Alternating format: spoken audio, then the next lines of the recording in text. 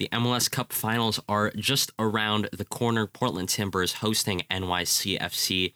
We preview that game, tell you the key players, their season so far, and their strengths and weaknesses for both of those teams. Give us a follow on Twitter at Final Third Show.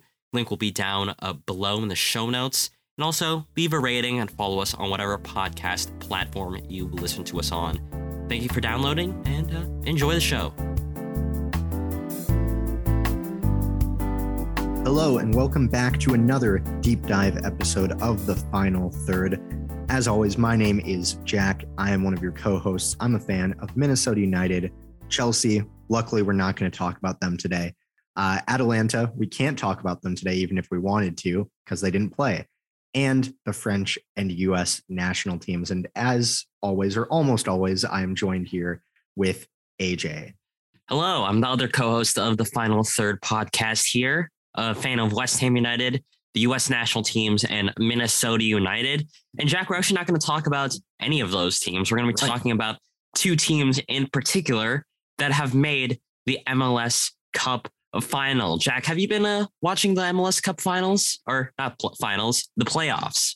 I've been watching as many of them as I can, but unfortunately, a lot of them happen to coincide for when I'm working. So I will follow along on the score lines while I'm working, but can't exactly coach people and watch soccer at the same time. So will you be able to catch the final? That's going to be this Saturday at 3 p.m., I believe, Pacific time. Oh, you know I will. I'm definitely going to be watching that. Yeah.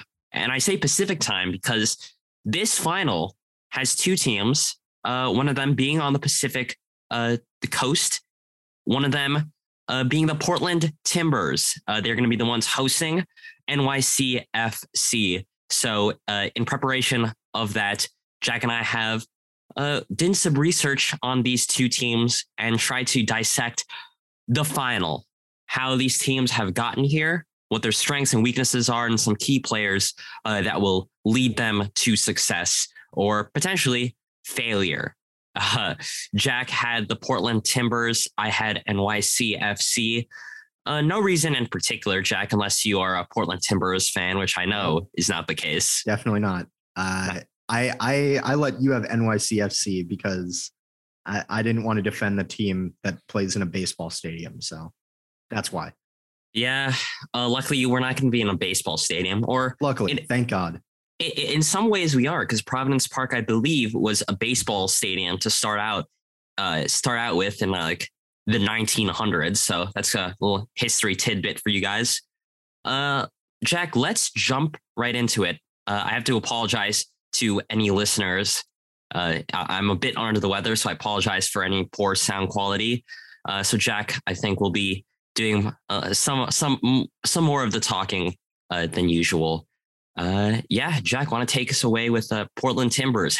How did they get here? How has their season been thus far? Yeah, well, the Portland Timbers have had a relatively impressive season, I'd say. And I think most people would agree with that for the most part. They finished fourth in the Western Conference, and that was good enough for fifth overall in MLS with 55 points. However, they only had a goal differential of +4 with 56 goals for and 52 goals against. However, they were powered into the playoffs by some solid home form, top in the West in terms of home form, but third overall when you look at all of MLS. So definitely really impressive from the Timbers on that. In their past 5 games, they've won all 5 of those, obviously 3 of those being playoff wins, but they've won 6 games in a row with 14 goals scored for them and only 3 against them. They're also tied second in goals per match. And do you know who they're tied second with, AJ, by any chance? Goals per match? Yep. Is it NYCFC? It is NYCFC. Wow. So that's a pretty impressive little tidbit there, that the two teams that were pretty high up there in goals scored per match are facing off in the final. They also have quite a bit of defensive action, although it's not always good. They've actually conceded the second most penalties in the division, 8, and have 1.4 goals against them per match. But they've also their goalkeeper Steve Clark has been solid, 3.7 saves per match and 20.5 clearances per match. So they're fourth and first for those metrics respectively. So they're getting a lot of defensive action, but not necessarily keeping the goals out all the time necessarily. So let's go through their playoff path real quick. In the first round, they, by my perspective, unfortunately, Minnesota United 3-1 in Providence Park. Minnesota scored first on them, but they came back, scored 3 goals in that match to put an end to the Loons season. And then they went to Colorado against the top seed in the West and beat them with a 90th minute goal, which pretty impressive by them. And they weren't done there. They faced off against the underdogs of this MLS Cup playoff season against Real Salt Lake and beat them 2-0. So they've had a very comprehensive playoff season so far. 6 goals scored and only 1 against them. Not too bad for a team that has not had the most impressive defensive record this season. But yeah, they've had a very good season, and I think it's safe to say that they do deserve to be here. But that's just how the Portland Timbers got to where they are. But AJ, how did NYCFC get to the position they're in? Yeah, well, NYCFC, this is their 7th season as a team that entered the league in 2015. As Jack alluded to earlier, they're still playing in Yankee Stadium despite rumors and promises and hopes that they'd be in a soccer-specific stadium by the year 2021. Their head coach is Ronnie Dila, sure. I always forget how to pronounce his name. A good head coach, though. He previously coached with Celtic. Last season, they were eliminated from the playoffs in the first round by Orlando, and they came into this season losing Alexander Ring, gaining Alfredo Morales in his stead, and having to play in Red Bull Arena to start off the season. Looking at their stats, what I think stands out the most to me is their expected numbers. Their expected goals minus expected goals against, which is, I guess, would be your expected goal difference, was second best in the league in terms of discrepancy. Pretty good. In fact, they're on top of the league in most metrics. Expected goals for, they are third with 55.65. Expected goals against 34.24, which is best in the league. Then you go to, other stats like goals for, 56. As Jack alluded to, pretty good. A goal differential of 20, which is 4th best in the league.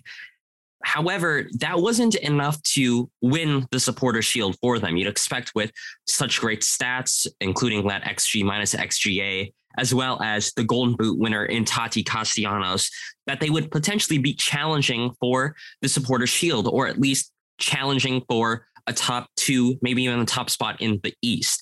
However, that's not the case. They finished 4th, respectable in the East, about 22 off from the league leaders, New England Revolution. And what's interesting about the East is that they finished 4th, 3 points one way, could have seen them be second place, 3 points the other way, could have seen them in 6th or 7th if, the goal differential wasn't there. So even though they were in 4th place, that isn't really a good description, a good descriptor on how they actually stacked up against the East. For my money, throughout the entire season, they were still one of the better teams in the East. But when you look at the season as a whole, and especially the lulls in the summer, very scary numbers start to pop up. Those Castellanos, they're a leading striker, Golden Boot winner, carrying them throughout the season. The first 15 games in the season saw players other than Castellanos, so non-Castellanos players, scoring 23 goals in that time. The next 14 games, that number fell down to 7 goals throughout that entire 14-game stretch. Castellanos was literally carrying them. And, they lost Keaton Parks, which is one of their star midfielders, Tanner Holm, a defender of the year caliber right back. It was not looking too good for them. Looking at their playoff spots, after they managed to get into the playoffs and finish 4th, they dispatched a quiet Atlanta team 2-0. This Atlanta team had only really beaten one playoff caliber team in one game out of 18 or so. They went against the league leaders, points breakers, New England Revolution in the conference semifinal. And even though, this was a good showing, they beat the New England Revolution. It's worth keeping in mind that New England Revolution had 23 days of rest or 23 days to get rusty.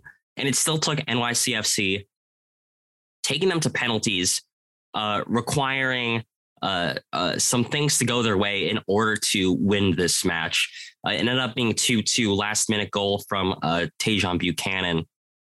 And in the conference finals, they weren't very good against the Philadelphia Union, if I'm going to be completely honest. Philadelphia Union kind of grew into the game, and it took NYCFC kind of finding their rhythm in order to beat Philadelphia Union. So relatively speaking, I think NYCFCs are still pretty unproven in these playoffs and really throughout the season as a whole, despite the good metrics. Jack, let's talk key players. Who are Portland's key players in this match? Yeah, well, Portland have a lot of very important players, but I chose to highlight 5 players in particular. There's some honorable mentions you could call out in here. I'll talk about those after. But first, you can't mention the Portland Timbers without Sebastian Blanco. He was influential in their comeback win over Minnesota. If he's fit, he is an essential player who is going to start and is probably going to play pretty well. He had 2 goals in that one game against Minnesota in the playoffs and is an absolutely brilliant creative force who can, he has good dribbling, good pace for a 33-year-old, and a really good and accurate cross and pass. He is a very complete playmaker. Everything that the Portland Timbers have creatively kind of runs through him, and it shows in their record with and without him. The record is significantly worse without him. I couldn't find the exact stats, but I believe they only won 1 or 2 games when he wasn't playing with them, and won a lot more when he was playing. Right. So I can't remember the exact stats, but I know it was an absurdly low number that they had won without him. So he will be an essential player. You also have another veteran in there, Diego Chara. The Timbers are going to want to try and control the tempo of this game because, with that creativity up top, they've got to control the tempo to try and get Sebastian Blanco the ball to create chances. And if they're controlling the tempo, Diego Chara is going to be at the center of it. He is a beast of a 6 in MLS. He has been for years, and he is influential for how the Timbers play their game. I also want to mention, the man up front for Portland, which is Felipe Mora. I was excited when at first it looked like Minnesota wouldn't have to play against him because he is a very good striker, in my opinion. And he has a really good instinctive finishing ability. That some of the goals he scores are just absolutely perfectly timed. And yeah, I really got worried when I saw we had to play against him in the playoffs, even if he didn't score in that game. But he has 12 goals and 4 assists for the Timbers this season. Really influential player. I believe the most goal contributions in general for Portland. And yeah, I think he's going to be important. If they're going to create a lot of chances, they've got to have that kind of player up top that can finish them. Absolutely. And a few other ones, Yimi Chara, Diego Chara's brother. He's got 6 goals and 5 assists, and he's really influential cutting in from the right wing. He's been a very good player for them. I'm going to be honest. I thought he was a lot younger than he actually is. He's 30. I thought he was like 25 or something, but yeah, that was way off. It doesn't stop him from being absolutely fantastic. And also he's a really good utility player. Just the positions that he's played this season. Obviously he's played right wing mostly, but he's played left wing, center forward, center attacking mid, center mid, and CDM. He's played everywhere and done great in all of those positions, really.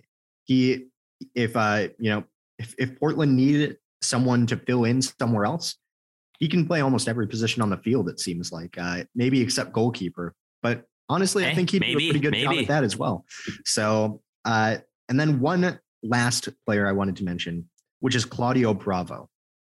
And he's been very solid defensively for the Portland Timbers. Might not possess as much of an attacking threat. I mean, he creates chances and crosses, but he only has 1 assist.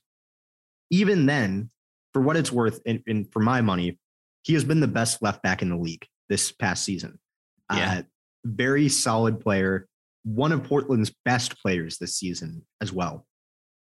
But I really rate him highly. I think that he's going to be incredibly important for getting in behind NYCFC and delivering those crosses, getting that overlap with along with Daron Asprilla. I'm mispronounced that definitely, but you get the point. And an honorable mention, I wanted to mention Steve Clark, because even though I don't think he is the best goalkeeper around, he makes some really incredible saves at times that have really kept Portland in a lot of games. So, not bad for a 35-year-old keeper. I've realized how many players on Portland are getting up there in age, but it's quite a bit.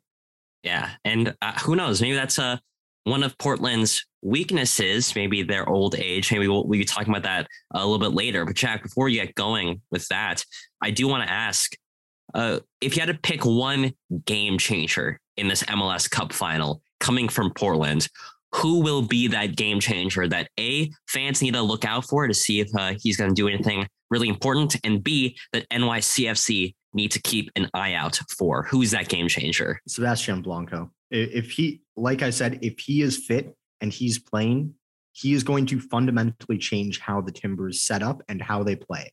They play a lot more fluid with him. They have a lot more creativity. And if NYCFC don't contain him, he's going to create a ton of chances.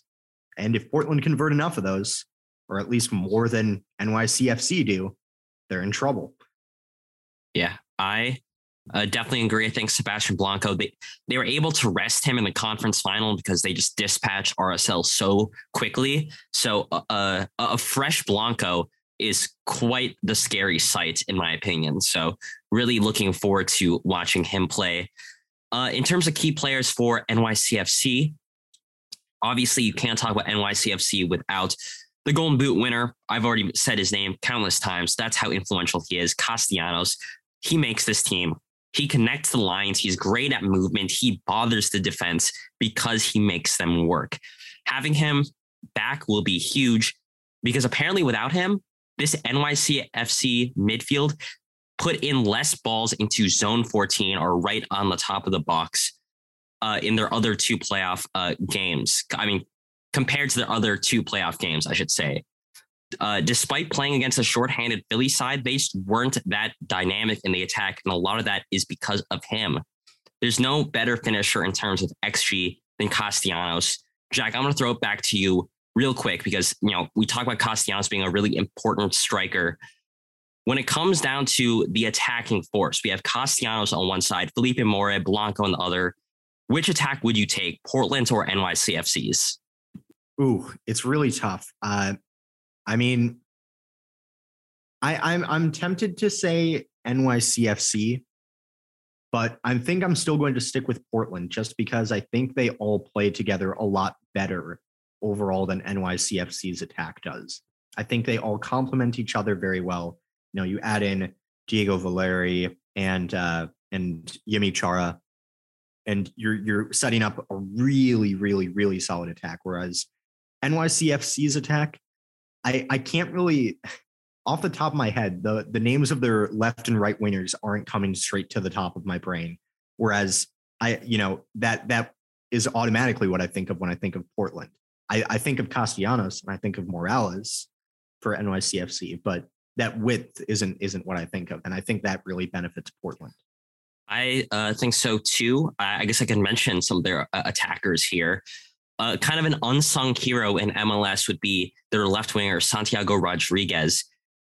Despite just coming in on loan in June, he's been a pretty creative force, being in the top of the league in terms of progressive passes received, blocks, XG per 90 and more. He scored in the conference semifinals, and I wouldn't be surprised to see that again. Opposite of him would be Medina. not much to really say. I think he's a good right winger, but the main strength, I think, of NYCFC in terms of their attacking force, other than Castellanos, has to be their midfield core, particularly James Sands, Alfredo Morales, and Maxi Morales. I'm going to kind of lump them together right here. Despite the age of both of the Moraleses, spelt differently, Maxi spells with a Z, S for Alfredo, this midfield core is still going to be very important in terms of creating chances. When you look at Maxi Morales, their attacking midfielder, he's been in the top 2% of the league in terms of expected assists and averaged 7.75 progressive passes per 90. This attack flows through him and it goes towards Castellanos. We need to have him at his best if NYCFC want to have any chance of winning this game. Looking towards Sands and Morales, these two are going to be very important in that double pivot. Sands will likely play a little bit deeper and is really integral to how they play. He didn't really perform well against Philly, kind of misplacing passes, looked a little bit lethargic. And when you have not exactly a deep lying playmaker, but, in that general vicinity of player, not playing well, that hurts the entire team. So they need to have him at his best. They need to have Sean Johnson at his best. He is their starting goalkeeper. While he certainly isn't the best goalkeeper out there, just like Steve Clark, I think that he's very, very good. He's kept 9 clean sheets and only conceded 1.07 goals per game, which is 5th best in the league.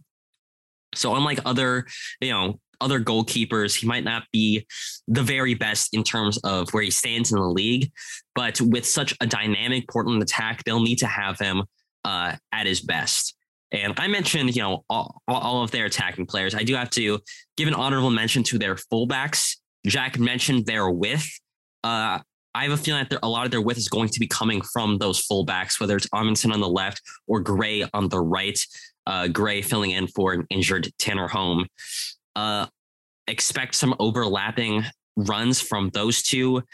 They're going to want to stretch Portland out a little bit. So I think those two are going to be very important players. I practically named the entire NYCFC starting 11, but if I had to pick one or two key players, it would have to be Castellanos and Maxi Morales, as I stated before. Yeah, and so those are the key players for NYCFC. Jack, I was thinking for this next part, we're talking about the strengths and weaknesses. How about we do it in a way that kind of flows a little bit better? So how about you can talk about, Portland's strengths, and I'll talk about NYCFC's weaknesses. That way it kind of fits together like a little puzzle piece. You know what I mean? All right. Yeah, sure. It. So let's go into the strengths. I have 3 strengths and 3 weaknesses for Portland. But going over the strengths, first, it had to be mentioned, Providence Park is a strength in and of itself. It's a historic stadium, and it's truly powered the Timbers into the playoffs. That home form was incredible in the Western Conference. And honestly, they would not be where they are in the playoffs if they didn't have such an awesome environment that powers them into wins, really. I know that some people aren't big believers in the whole, the stadium really makes or breaks teams sometimes. But I honestly think the Timbers atmosphere is the best. I'm going to say it, the best in MLS. It's the best in MLS. And because of that, it's powering them into that playoffs. And they get to host the MLS Cup against an NYCFC that hasn't truly faced a challenge yet, at the place where they boasted one of the best home records in the entire league this season. That is a massive strength for Portland going into this. Did you want me to go through all of the strengths, or did you think that we should? Yeah, we could trade off. I'll list a weakness related to that, I guess. Going off of that, obviously, Portland are going to dictate the attack, dictate possession, try to really make NYCFC play their game. And so when we talk about them playing at home, them playing confident, a major weakness for NYCFC is their ability to break this team down. That's a major question mark going into an away MLS Cup final. Can they break this team down? Can their midfield stack up against a good Portland midfield? Jack mentioned the Charas, very, very good in that Portland midfield. If they can't, then their transitions from defense to attack will be squandered. A lot rests on the performance of players like James Sands and Maxi Morales, who many people will know did not really perform all that well against Philadelphia. So, to balance the strength of Portland playing in Providence Park, this NYCFC team will not have so many chances. They'll need to be very, very clinical with the smaller amount of chances that they'll get, because they're used to playing in Yankee Stadium. They're built for that. Now they're walking into Providence Park, where it's not going to be as easy for them. They need Castellanos to be at his best form to finish some chances, even if they're not going to be the cleanest chances, even if they're not going to be the most plentiful chances. So that is a major weakness I see coming from this NYCFC team, their ability to break this Portland team down. Jack, hit me with another strength, please.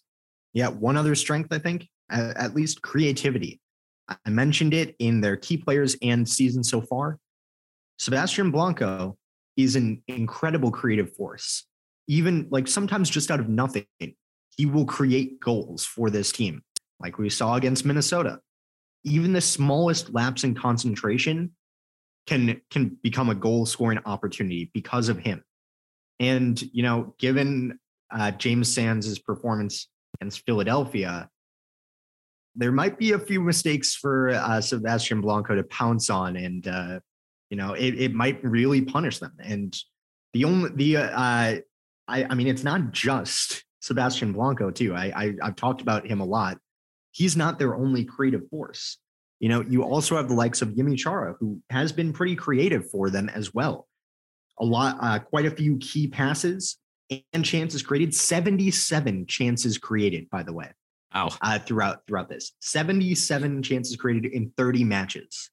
That's more than 2.5 per match. Those are absolutely incredible numbers. And, combining all of these different players that are creating chances for you, inevitably you're going to have a lot of them. I was going to mention that they're second in big chances missed, but that's just because they create so many chances. Absolutely, yeah. It doesn't matter how many they miss, because they're scoring so many of them. They have their goals scored minus their expected goals is pretty low compared to most other teams. It's the only difference is by about 2 goals, that they're underperforming expected goals by 2. That's not bad at all when you consider how many chances they've missed. So I think that creativity is a huge thing to look out for. And it's because it comes from so many places on the field. I've mentioned 2 players, their wingbacks are creative. Even Diego Chara, a deep line midfielder, has the potential to get forward and create chances for the team. If you don't contain any one of those players, they're going to burn you. And that is a truly frightening thought if you're NYCFC.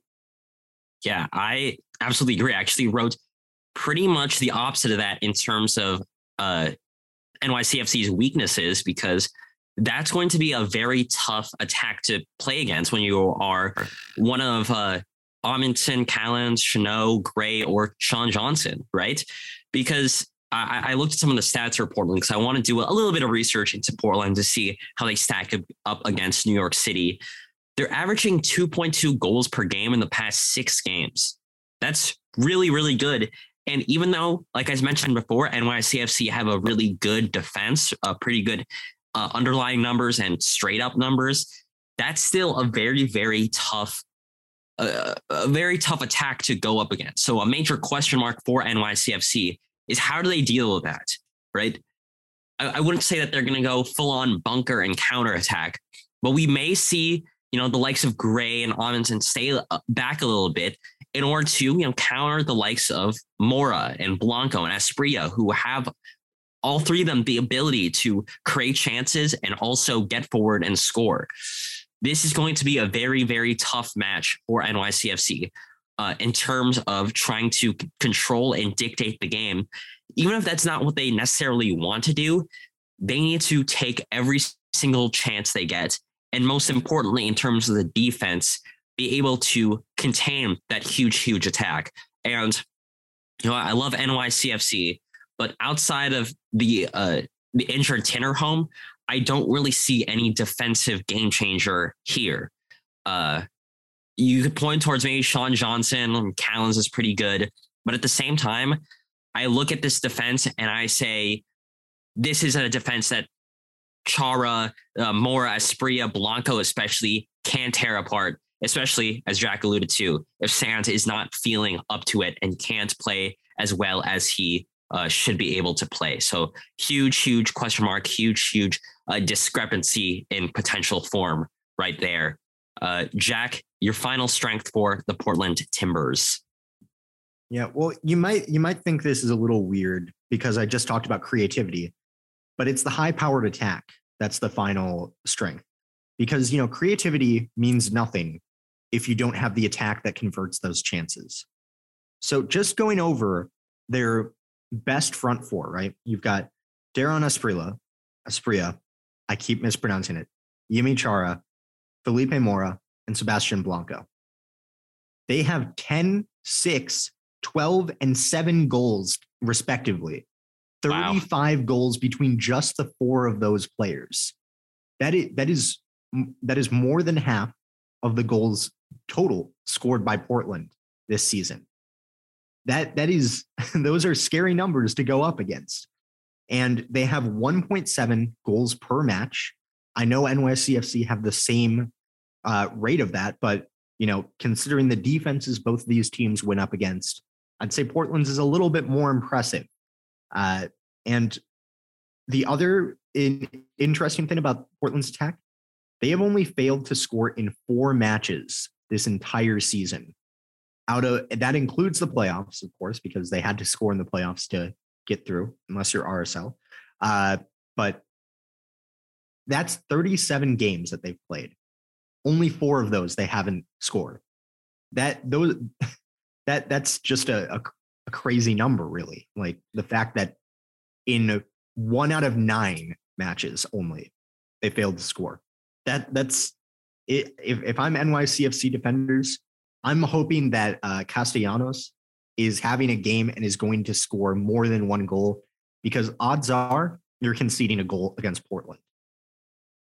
Wow. All right. Well, I have something a little bit related to that, which I think would benefit Portland's attack. And the weakness I have is their fullbacks, NYCFC's fullbacks. Gray and Amundsen are very good on the right and left side, respectively. However, they are going to be called upon to be one of the attacking options for this NYCFC team. Because they're going to want to go forward. They're going to want to stretch this Portland defense out that can be static at some time. So having those underlapping runs from those fullbacks are going to be important. However, a major weakness is going to be their ability to be decisive, to be game changers in attack. Because let's face it, if Amundsen and Gray are not on top of their game and they go forward and are ineffective, that hurts their chance creation, because, Blanco can't do, or not Blanco, sorry, Maxi Morales can't do everything. But it also leaves a very powerful Portland attack acres of space to work with. And when you have the likes of all of the Portland Timbers attackers that Jack had mentioned being able to work with those acres of space, you give up so many chances. You give up so many clear-cut chances that is almost a recipe for disaster if they can't be as decisive with their final balls, with their crosses. So, and if I'm being honest, I don't really have too much faith in them to perform at the highest level, because, as I mentioned before, this NYCFC defense doesn't have too many game changers relative to their other players, like their attackers. So that's going to be a pretty big question mark for me. I'm really interested to see how that plays out in general. Jack, do you have anything else to say about Portland Timbers and their strengths before we move on to maybe NYCFC's strengths? No, I think the 3 really are just Providence Park, creativity, and that attack. I will also give a shout out to their coach, Giovanni Savarese. Solid coach. There's a reason why Portland has been in so many MLS Cup finals and has been in so many, or even just the Western Conference finals, really. It's because they have a good coach, they've got a good team, and a good solid core of players. Yeah, I agree. And there's a reason why Portland are in the MLS Cup final for the third time in 7 years. And it's why there's been a Cascadia team in the MLS Cup finals for 7 times in 7 years. That's crazy. Vancouver, obviously not a part of that. I should say Seattle and Portland. Oops. The American Cascadia teams. Yes. Vancouver will be there next season. No, just kidding. That's not happening. NYCFC's strengths, I would say, number one, it's got to be their core of players. I mentioned them before, but Rodriguez, Maxi Morales, Castellanos, all of them will be playing at their best because that is the type of player that they are. And when you look at where they are on the ball and off the ball, goal difference of 20, that's going to be very, very powerful, even if they're going to be playing away. I would not be surprised at all if this is going to be a multi-goal game from both sides because Portland's attack is really good, but also NYCFC's attack is really good too. Castellanos, 21 goals scored in the regular season, league leader, really good player. I can go on about him, but seriously, this is a team that has the attacking chops to make Portland pay if they're able to take their chances. And on the other side of the ball, they've only conceded more than once in one game since September, which was the New England semifinal. And that was probably due in part to the fact that it went to extra time and Buchanan scored that almost last minute goal. So this is a team that, while there aren't any serious game changers in defense, they still, as a unit, are very, very good, whether that be the core of players in the attack or the core of players in the defense. Really looking forward to see how they stack up against a really powerful Portland side. I think that they have all the ability in terms of player quality to make it their first ever MLS Cup win in their franchise history. Jack, do you have a weakness for this Portland side that NYCFC can exploit? Yeah, I think the biggest one that goes along with what you're talking about, their defense. Portland's defense isn't great. They may seem solid enough because they're 4th in saves per game, 3.7 saves per game, by the way. But that just shows how many shots they concede on target every single game. And when you've got a striker like Castellanos that you're going up against, who is pretty clinical, I'd say, that could hurt you if you're conceding that many shots. But they conceded the 3rd most goals in the Western Conference.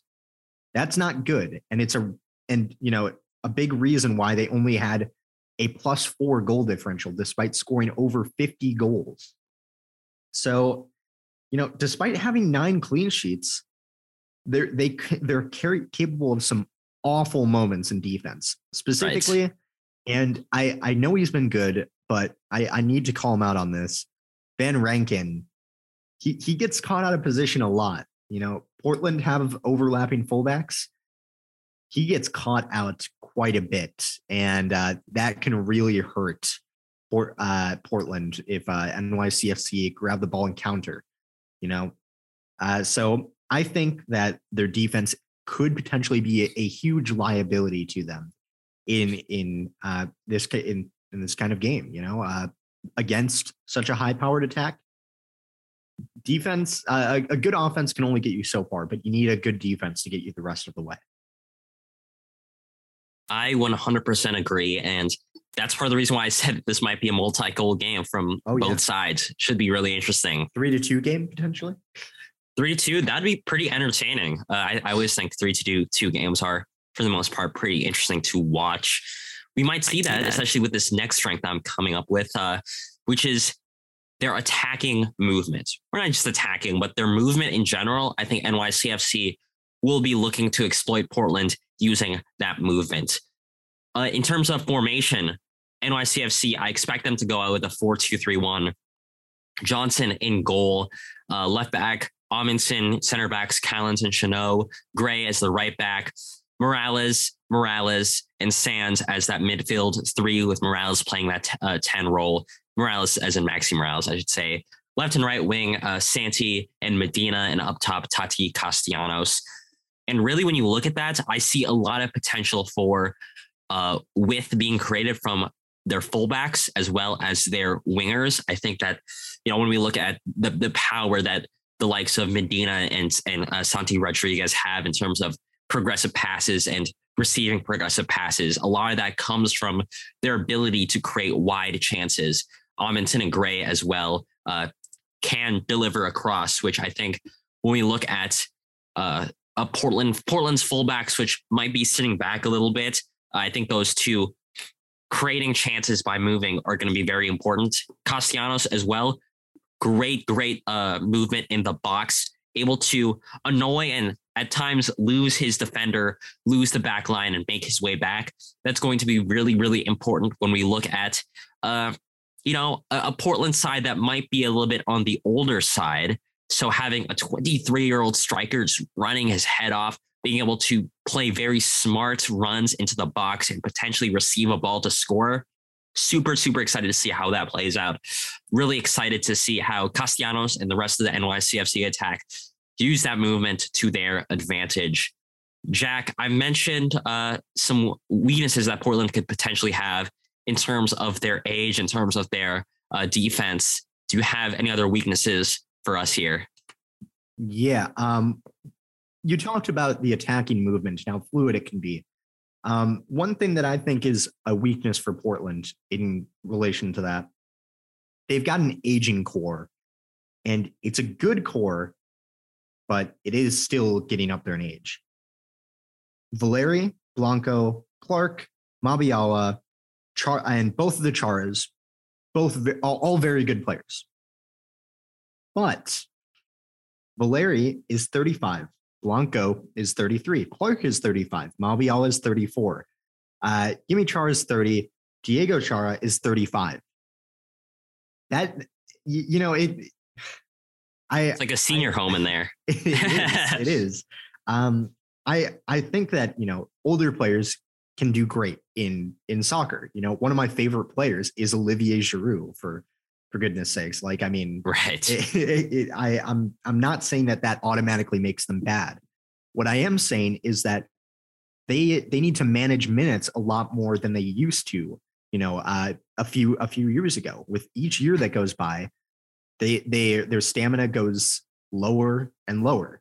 And while most of them can still put out a full 90, it is a bit of a concern when I'm not sure what the average age is. I didn't calculate it exactly, but I think it's very possible that it's 29 to 30, honestly, because I think their youngest player is 24.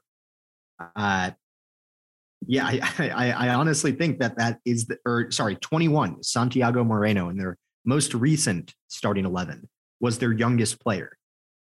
That is a little bit worrying, I think, for Portland, especially if NYCFC, you're thinking that they might stay back a little bit and try and create a few sparse chances in between, maybe. But if NYCFC go full-fledged attack, Portland could be in a little bit of trouble. I also agree with that, and that's why I said that was one of my strengths. One quick thing I forgot to mention. If this aging core, like if any of them can't continue through a game, the other thing is just their backups just aren't as good. Really? Their backup players are not as good. But I mean, the standard is inevitably going to drop when you compare any attacking midfielder to Blanco or any number 6 to Diego Chara. So that's a bit of a smaller point, but I think it's still worth mentioning. All right. Well, thank you for that. The last strength I'm going to mention here is just their mentality. I think NYCFC's mentality, is right now at an all-time high, and I think it's had to be an all-time high throughout this entire season. They lost Keaton Parks and Tanner Home, which are two key players, and without them, it's a very different look team. However, they kept on going even through their lull against the likes of throughout the entire summer, losing their attacking output and having to really rely on Castellanos. They were still able to push through, make their way into the playoffs despite not looking like a very comprehensive team. I think that's very indicative of what Dyla is building here, what Ronnie is trying to build with this team in terms of the teamwork and teams, in terms of the mentality, being able to push through challenges, losing Castellanos in the conference semifinal, still being able to push through that, having to rely on Sean Johnson and, playing at their absolute best against Supporter Shield winners, New England Revolution in the conference semis. Like, a lot of that comes down to their ability to be cohesive as a team. And especially when you have Castellanos back for this final, to looking at how they move as a team, looking at how they, respond to adversity. I think this is going to be one of their strengths going into the final, because throughout this entire playoffs, throughout the second half of the regular season, they've had to be mentally at their best, which is something that I think is going to benefit NYCFC a lot, especially when they're going into an away atmosphere that is as hostile as Providence Park. I think that's my last strength. Jack, do you have any more weaknesses for the Portland Timbers? Yeah, I have one that kind of matches up with that. And it might sound perplexing at first, but I want you to hear me out on this one. So okay, it's rest. And interesting. Okay. It might seem weird because NYCFC played a day later than Portland, but and have to travel to Portland as well. Exactly. But what I'm thinking is, NYCFC, you're saying they didn't play that well against Philadelphia. I think that's more because they didn't have to necessarily. Like, respect to the Philadelphia Union team that did go out there and play. I think they put up a good performance given everything they were going through. But at the same time, it was a massively weakened Philadelphia Union that they had to play. And I think it speaks volumes that the only goal that Philadelphia scored in that game was an own goal. Right. And the reason why, Sands maybe wasn't as focused in was because he didn't have to be. The reason why everyone wasn't playing at their best was because they didn't need to be playing necessarily at 100%. Portland, I think, actually did have to play close to that. It was a pretty even game throughout most of that with Real Salt Lake. Yes, Portland won 2-0, but it was still pretty close. And before that red card to Herrera, it felt like RSL was still in the game. So right. I think NYCFC had slightly more rest, and also they got to rest, their star striker as well. Yes, the Timbers got to rest Blanco, but part of that, I believe, was also due to a minor injury concern, if I'm remembering correctly, in the game prior at Colorado. He got subbed off in like the 51st minute or something like that. Which, nice. Yeah. I given that it was 0-0 at the time, without having watched that game in its entirety, I'm pretty sure it was an injury concern for that. But I think that could be a major factor, that NYCFC simply didn't have to put 100% in to beat Philadelphia. And like I said, I feel bad saying this because I wanted Philadelphia Union to win the MLS Cup out of all of the 4 teams that were in the conference finals. But it's inevitable when you have that kind of event happen for your club, that it's going to be tough to put out as competitive as a lineup as you would have liked.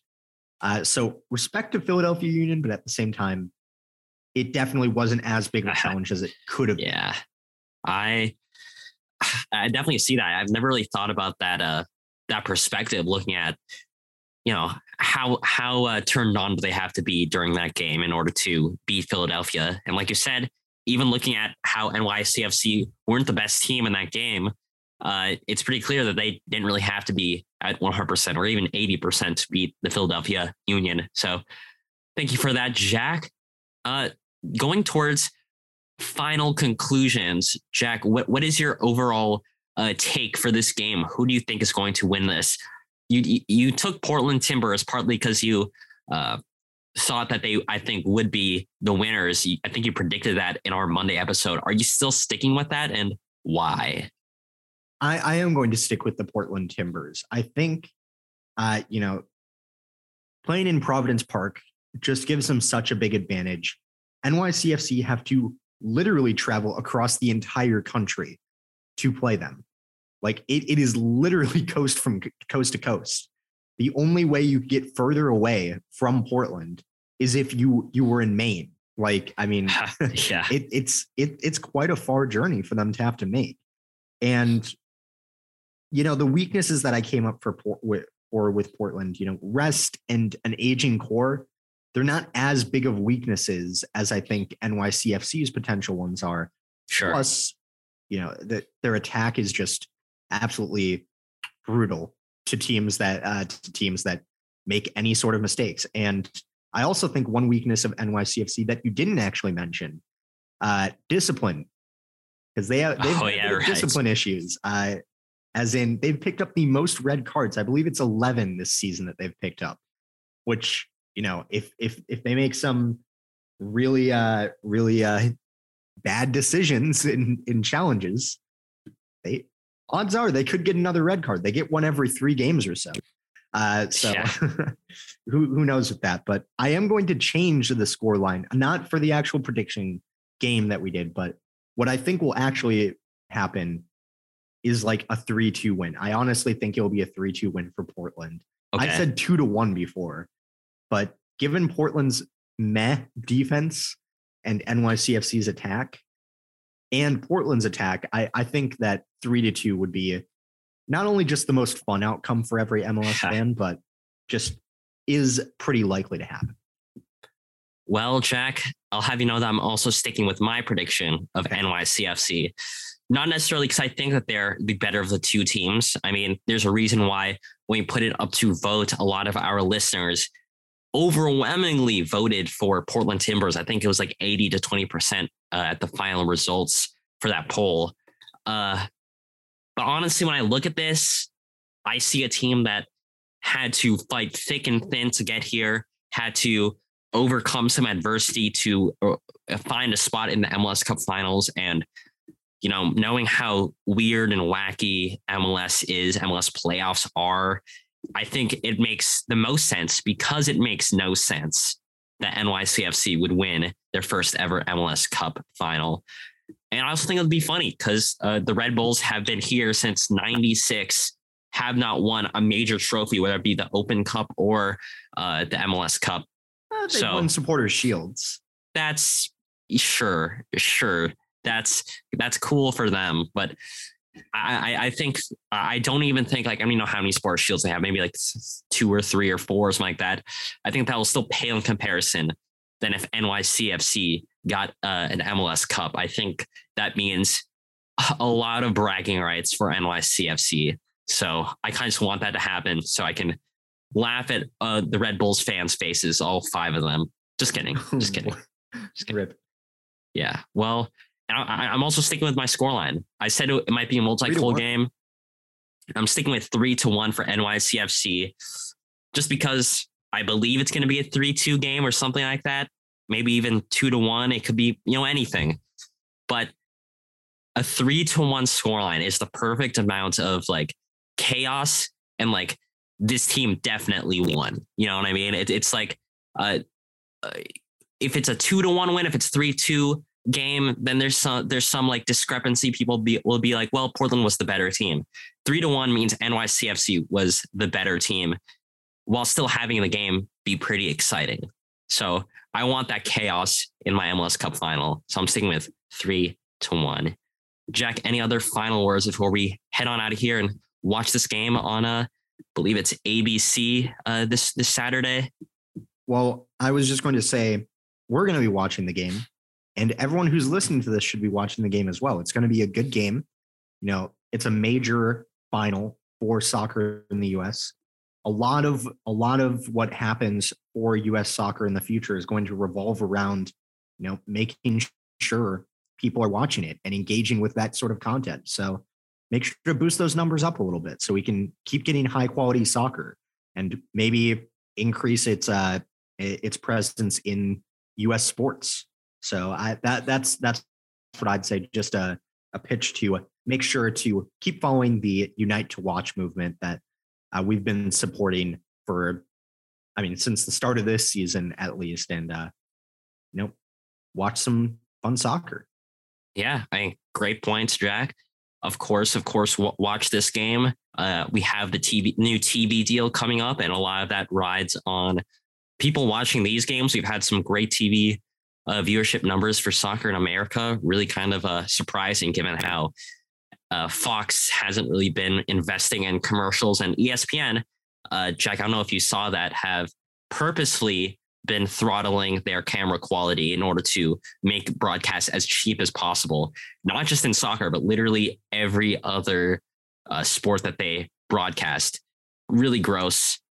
Big middle fingers to Disney for that. But Jack, before we head out, where can people find us on social media? Well, they can find us on social media at Final Third Show. We're going to be tweeting out some thoughts during the final. I'm sure of that. I'm excited to watch it. I'm excited to share those thoughts with people, and make sure to go on there. So if AJ starts celebrating when NYCFC wins their first major trophy somehow, and make sure to rub it in his face if they don't win that and his prediction was awful. Or rub it in my face if my prediction was off. Especially, for sure. Especially if it was a 1-0 win for NYCFC, or if it's a 0-0 draw and it goes to penalties, then you can gloat at both of us. So either way, follow us on Twitter, and we'll see you there. Yeah. Don't forget to follow us on whatever podcasting platform you listen to us on: Apple Podcasts, Spotify. Leave a rating if you like. Tell a friend that you enjoy the show. Tell your dad that you enjoy the show. I'm sure he would love to hear about the Portland Timbers and New York City FC. We'll see you guys next Monday for a great news and predictions episode. And we'll see you guys next Thursday for potentially an expansion draft themed deep dive. Same time, same place. See ya. Bye for now.